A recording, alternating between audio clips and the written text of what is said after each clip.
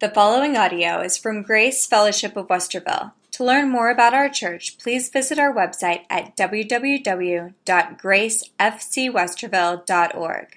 Genesis chapter 41. The second half of Genesis 41 tells the story of Joseph's confirmation as prime minister and how he is moved so suddenly from the dungeon to the palace. It's surely a remarkable promotion. The culmination of the rise from slavery to greatness is probably unparalleled in all of human history. In fact, F.B. Meyer wrote very eloquently about it. He said, quote, "It was a wonderful ascent, sheer in a single bound from the dungeon to the steps of the throne. His father had rebuked him. Now Pharaoh, the greatest monarch of his time, welcomes him. His brethren despised him. Now the proudest priesthood in all the world opens its ranks to receive him by marriage into the midst, considering it wiser to conciliate a man who was from that moment on to be the greatest force in Egyptian politics and life. The hands that were hard with the toils of a slave are now adorned with a signet ring. The feet are no longer tormented by fetters. A chain of gold is linked around his neck. The coat of many colors torn from him by violence and defiled by blood. And the garment left in the hands of the adulteress are exchanged for the vestures of fine linen drawn from the royal wardrobe. He was once trampled upon as the offscourging of all things. Now all Egypt is commanded to bow before him. As he rides forth in the second chariot, prime minister of Egypt, second only to the king." And you see, we find the roots of this man in the secret of character. And it's interesting to note that the secret of power is character, but the secret of character is God. This is a remarkable demonstration in the life of Joseph. Here was a man brought in one moment from the dungeon and placed in front of the greatest monarch of the world. Yet so great and striking was his character that Pharaoh, though a pagan, immediately perceived that Joseph had something that he and his administration did not have. It was because of his character that power passed into Joseph's hands. And it was because of God that Joseph had this character. And you see, here is the stunning fact about Joseph. While you and I may not be called to be a prime minister or to lead nations or free people from famine, yet the quality of the character that Joseph possessed is offered to every one of us. It's simply to live in obedience to the God who has called us to himself. Now, the circumstances have suddenly changed. And during the days of adversity, Joseph had looked to God and found strength to triumph in every difficult situation. The last 13 years have been nothing but toil and sweat, from being hated by his brethren, sold into slavery, falsely accused, thrown into prison. But now, having triumphed, he would continue to look to God for strength. Strength to strength. Nothing bad had ever happened to him. In fact, he was never accused of any sin. One of only two people in the entire Bible, Daniel being the other one.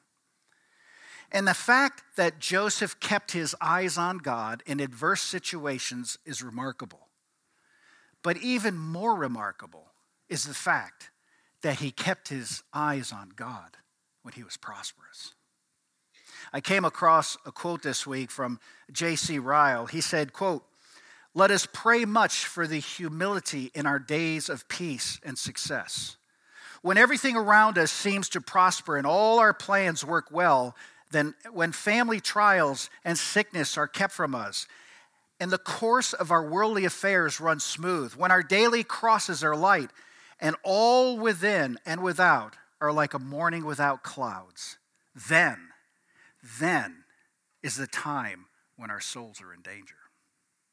Many Christians have been impoverished by prosperity. Many have been brought low by promotion.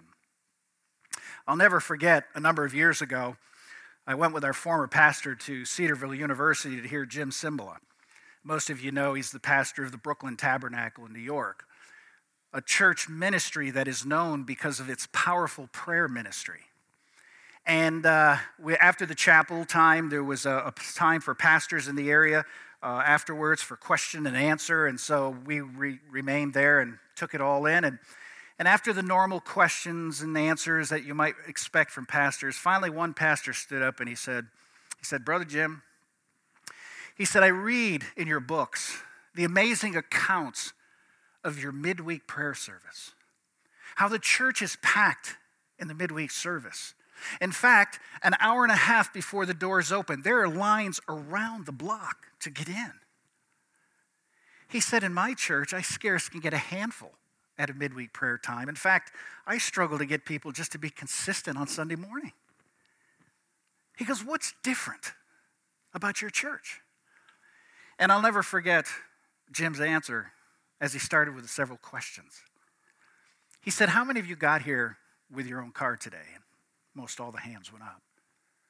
He said, "How many of you have a roof over your head and have clothes to change every day?" And all the hands went up. He said, "How many of you have 3 square meals a day?" And all the hands went up. And he goes, "Well, the answer is obvious.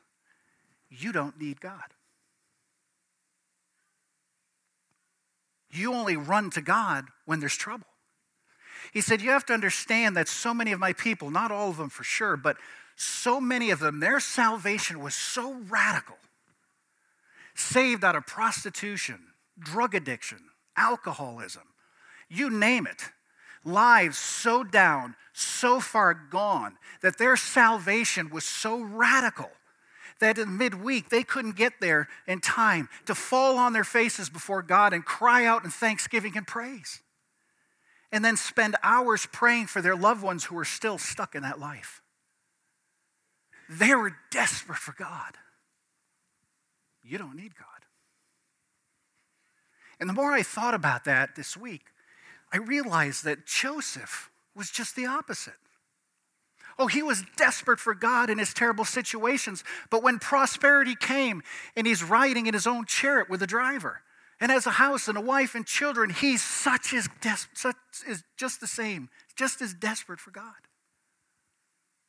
What makes a man's heart so in love with his Lord? This is why countries are declining. The morality of the nation is declining. God is our only source of morality.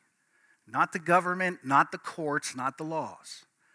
Goodness flows from God. So if we have God out of our lives, we begin to lose touch with what is so good and what is morally correct. And if Christians will not live God-centered lives, who will? Only the obedient believe. Only the obedient believe. A concrete commandment has to be obeyed in order to come to believe. A first step of obedience has to be taken so that faith does not become pious self-deception or cheap grace. The first step is crucial. It is the qualitatively different from all other steps we take. The first step of obedience is what had to lead Peter to drop his nets and come out of the boat and follow Jesus. It was that step of obedience that had John leave Zebedee with the caretaker of others and run to follow Jesus. It's the same step when you and I come to Christ and recognize that nothing else matters but Him. It's the life of obedience, and Joseph lived a life of obedience. And faith is possible only when this state exists in our hearts. You see, Joseph never stopped obeying. Therefore, he never stopped believing. Our belief struggles when we don't obey God, and fear sets in. In ancient times, a country's coins were minted in a very different manner in which they are today, not using large presses. They were made by melting gold or silver and put into a mold, and then a die was brought down and stamped with the ruler's image or an image of the god they worshipped. And it was a very sloppy process, and much of the coins had extrusions of gold sticking out around the sides. And what used to happen was the people would get these coins and they'd take a sharp knife and they would peel away the extra gold and they would put it in a safe place and save it until they had enough to mint another coin. And they would try to gain money by doing this. It got so bad that in a 100-year period in Athens, they passed 80 laws against trimming coins, which really proved that everybody was doing it. And today, it's almost impossible to find a coin in a museum from that period that hasn't been shaved down. Now, I share this with you because this is what the Apostle Paul was indirectly referring to in 1 Corinthians 9:27, when he said, "But I discipline my body, or I beat my body and keep it under control, lest after preaching the gospel, I should be disqualified." The word disqualified is the Greek word adokemos, which was the term used to describe a coin that had been whittled away. And you see, this is the kind of whittling process that goes on in an individual's life when prosperity gets too great and people begin to compromise and then find acceptable those low standards of behavior that years before would have been unheard of. And as the individual goes down, so goes the church, and then so goes the nation. Joseph was not like this. For this reason, he alone, though one person, was the best thing to happen to the entire nation of Egypt. Joseph was advanced to the highest position of his day, but he did not say, "Well, I'm sitting pretty, now things are going to go my way." Not at all. Joseph had kept his eyes upon God. Thus, the next thing we hear him saying, after he has interpreted Pharaoh's dreams and has been made prime minister and has been given 2 beautiful children, we hear him saying in verses 51 through 52, "Joseph called the name of his firstborn Manasseh, for he said, 'God has made me forget all my hardships and all my father's house.' The second name, he called Ephraim, for God has made me fruitful in the land of my affliction." Now, next week, we're going to look in more detail on those verses about forgetting the past and pressing on to the future. But for today, because his eyes were upon God, Joseph maintained his own personal morality and faithfully executed the responsibility of preparing the nation for famine. He was all about God. And so he named his children names that would constantly remind him of who he was and his state in life. The point is clear. If you are to live for God, whether in adversity, as he had lived for the last 13 years, or now in prosperity, it must be by the power of God in your life. There is just no other substitute. And the amazing thing is when you study the life of Joseph, in fact, if you study all Scripture from Genesis to Revelation, you know that God is constantly offering us this grace. He offered his grace for free by coming and dying on the cross to pay the price for our sins. He offers grace by the indwelling Holy Spirit to guide us into all truth. He offers us everything necessary to be a Joseph. The question is, are we willing to be Joseph? All this, of course, leads to the fact that Joseph is a type of Christ. There are many similarities between Joseph and Christ. I hesitate to point them out because in reality, Joseph is a man, Jesus is the Son of God. But the similarities are striking.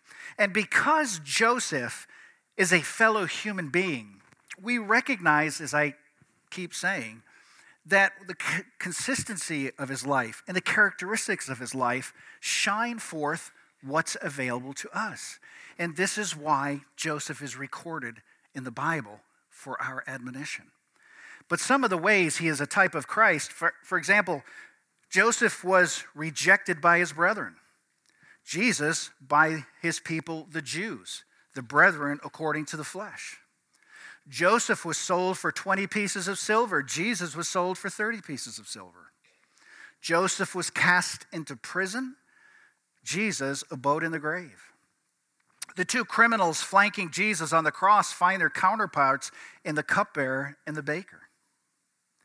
Joseph, though a Hebrew by birth and rejected by his own brethren, nevertheless was raised to supreme power in a Gentile state and saved myriads of them from death. Jesus, of Jewish birth and yet disowned by the Jews, had nevertheless been exalted to the supreme seat of power and is now enthroned in the hearts of myriads of Gentiles, in whom he has brought salvation from death and spiritual bread for spiritual hunger. As the Egyptians were instructed to bow the knee when Joseph approached, so every human will one day bow the knee and every tongue confess that Jesus is Lord. Every person in this room this morning, including me, will one day bow the knee before Jesus. You're either going to bow it with praise and thanksgiving, or you will bow it at the judgment seat. Romans 11:14, for it is written, as I live, says the Lord, every knee shall bow to me and every tongue shall confess to God.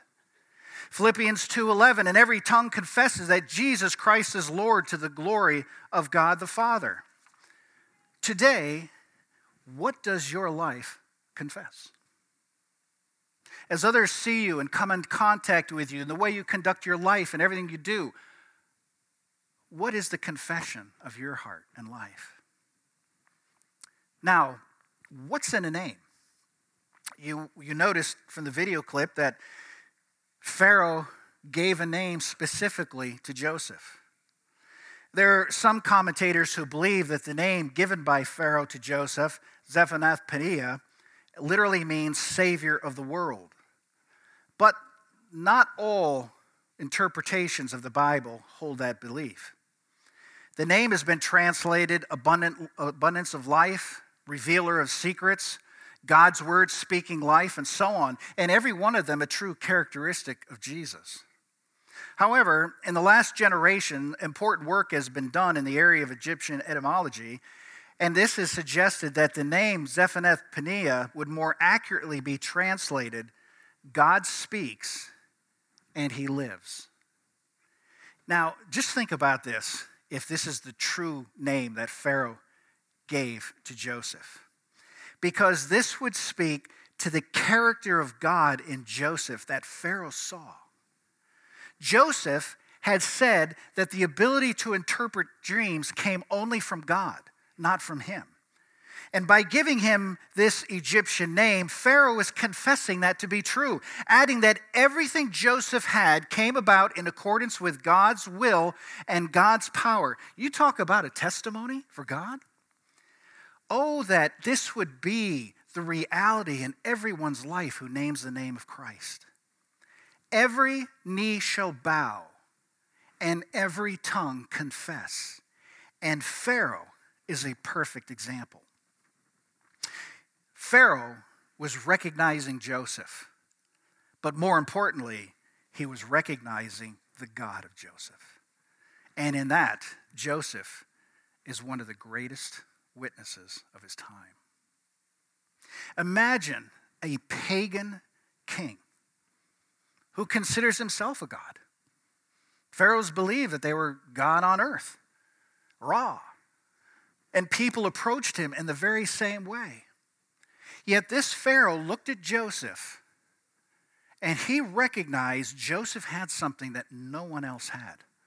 Not even his advisors, his magicians, his soothsayers. Nobody had it. But he saw this in Joseph. And he gave him a name that recognized the reality that this guy has the real God. Now, coming from a pagan king, that's an amazing statement. It's an amazing reality that Pharaoh brought forth. Now, keep in mind, this is all done before it happens. I mean, there's going to be 7 years of plenty and then the 7 years of famine. But right now, Pharaoh doesn't know any of that's going to happen. But because of the character of Joseph, because of who Joseph has been, and now stating what he has stated, Pharaoh was wise enough to know this God is different. And you know, I say this many times, but to many people, you're the only gospel they'll ever read. So what is the gospel according to you? How do you live your life in the world? How do you walk before men? Do your lips, does your mouth, do they speak of the excellence of God and the power of the Holy Spirit in your lives? So as we approach this, I want to spend the remaining portion of this message as an invitation to come to Jesus. God's man, the Lord Jesus Christ, has come. And just as the great Pharaoh of Egypt told the starving, worried people of his day to go to Joseph, so does the true King of the universe command men and women everywhere to go to Jesus. You may be here this morning and you have no relationship with God. You may have heard the stories, you may have heard people talk, you may think, boy, it sounds really neat, but it's kind of far-fetched. You'll never understand apart from the illumination of the Spirit. But God is inviting you to come, as Pharaoh told the people to go to Jesus. But here's my biggest concern. It's for Christians who claim the name of Jesus, but need to come to Jesus. The world has watered us down. The things of earth have crept in. And to have the power of a life as Joseph just seems like an Old Testament story from a bygone era that was only for Joseph. Are you hungry for spiritual things? He is the bread of life, John 6:35. Are you thirsty? Jesus said, if anyone thirsts, let him come to me and drink, John 7:37. All of Jesus' ministry on earth was to gather people to come to him to know the sweetness of delivery, the victory of a Spirit-filled life, a life saved out of the slave market of sin, a life assured of glory. Colossians 1:19, for in him all the fullness of God was pleased to dwell. Matthew 11:28, come to me, all who labor and are heavy laden, and I will give you rest. Many Christians live heavy laden lives. The things people say, the things people do, the things they cast upon you weigh us down, and we find no way to release it. No way when Jesus says, come to me, put it on me. My burden is light. John 6:37, all that the Father gives me will come to me, and whoever comes to me, I will never cast out. How many times have we literally forgotten that verse? That we can come to him and surrender to him, and he'll never let you go. Isaiah 55:1 says, come, everyone who thirsts, come to the waters. And he who has no money, come, buy and eat. Come, buy wine and milk without money and without price. We can go through the Bible from Genesis to Revelation, and you're going to find laced through it all these promises of God to come to me. And you see, when Joseph got that dream, way back when he was a youth, when he was given that dream and God spoke to him, he clung to that word. And he determined never, ever to be knocked off. Now you just imagine your brothers who you love. Your father has said, go out and see how they're doing. And so you go out with full assurance of your father and say, hey, brothers, how you doing? And they seize him and they throw him in a pit. What's going through your mind? They pull him out. only because the intervention of God, bringing along a camel train on its way to Egypt, and they sell them. Easier to sell them than to have the blood on their hands, so they sell them. What's going through your mind as Joseph, as you have the necklace of chains around your neck and around your ankles? Oh, I'm going to get even. You just wait. It's not right, God. It's not right. Why do I have to go through this? What did I do? I love you. I took your word. I believed it. And this is what I get? No. He believes God. He's sold into slavery. Okay, I'm a slave. I can't change this.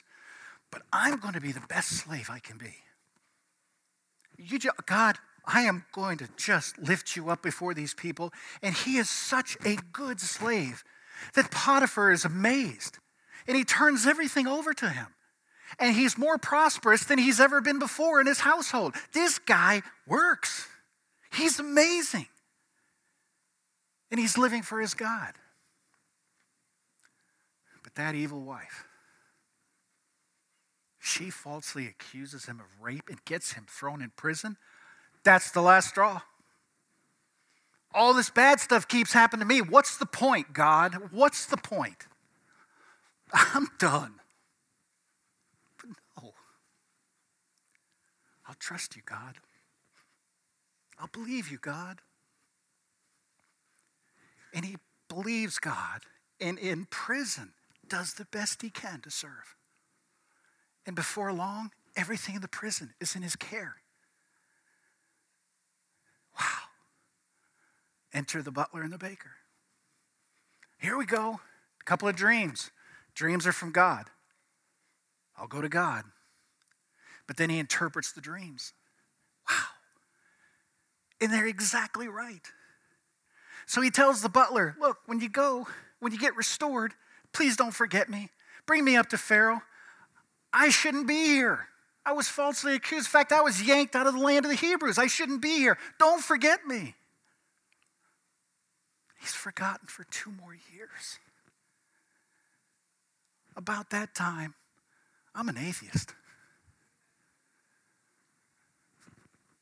I see a lot of Christians living like atheists. They don't trust, they don't believe. But he hangs in there. He hangs in there. And at the right time, and in God's plan, Pharaoh has a dream. And the cupbearer goes, whoops. I remember this guy. 2 years ago, when you were mad at us, Pharaoh, and you threw us in that prison, this guy interpreted our dreams. We both had dreams. He dreamed I'd be restored, and I am. And the baker, he said, be killed, and he's dead. And so Pharaoh calls him in. And Egypt is changed. Pharaoh is changed. The nation is saved. And not only that, his family is brought back. And Israel is saved. Because of the plan of God.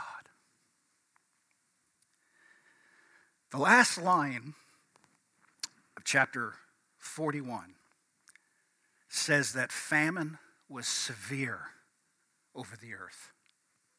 Verse 57. And it's the same today. Spiritual famine is all over the earth. And if spiritual famine has you in its grasp, you must go to Jesus. You must confess your sin and receive him. If famine has gripped your heart, you must receive his will for your life, and you must surrender and be filled. Pharaoh received Joseph's words as from the Lord, and as a result, the nation was saved. You want to know how to save America? Then let it be said of every one of us and every Christian that every knee bow and every tongue confess that Jesus is Lord. That's the only thing that will save a nation. It's the only thing that will patch divisions. And it's the only thing that'll save the church.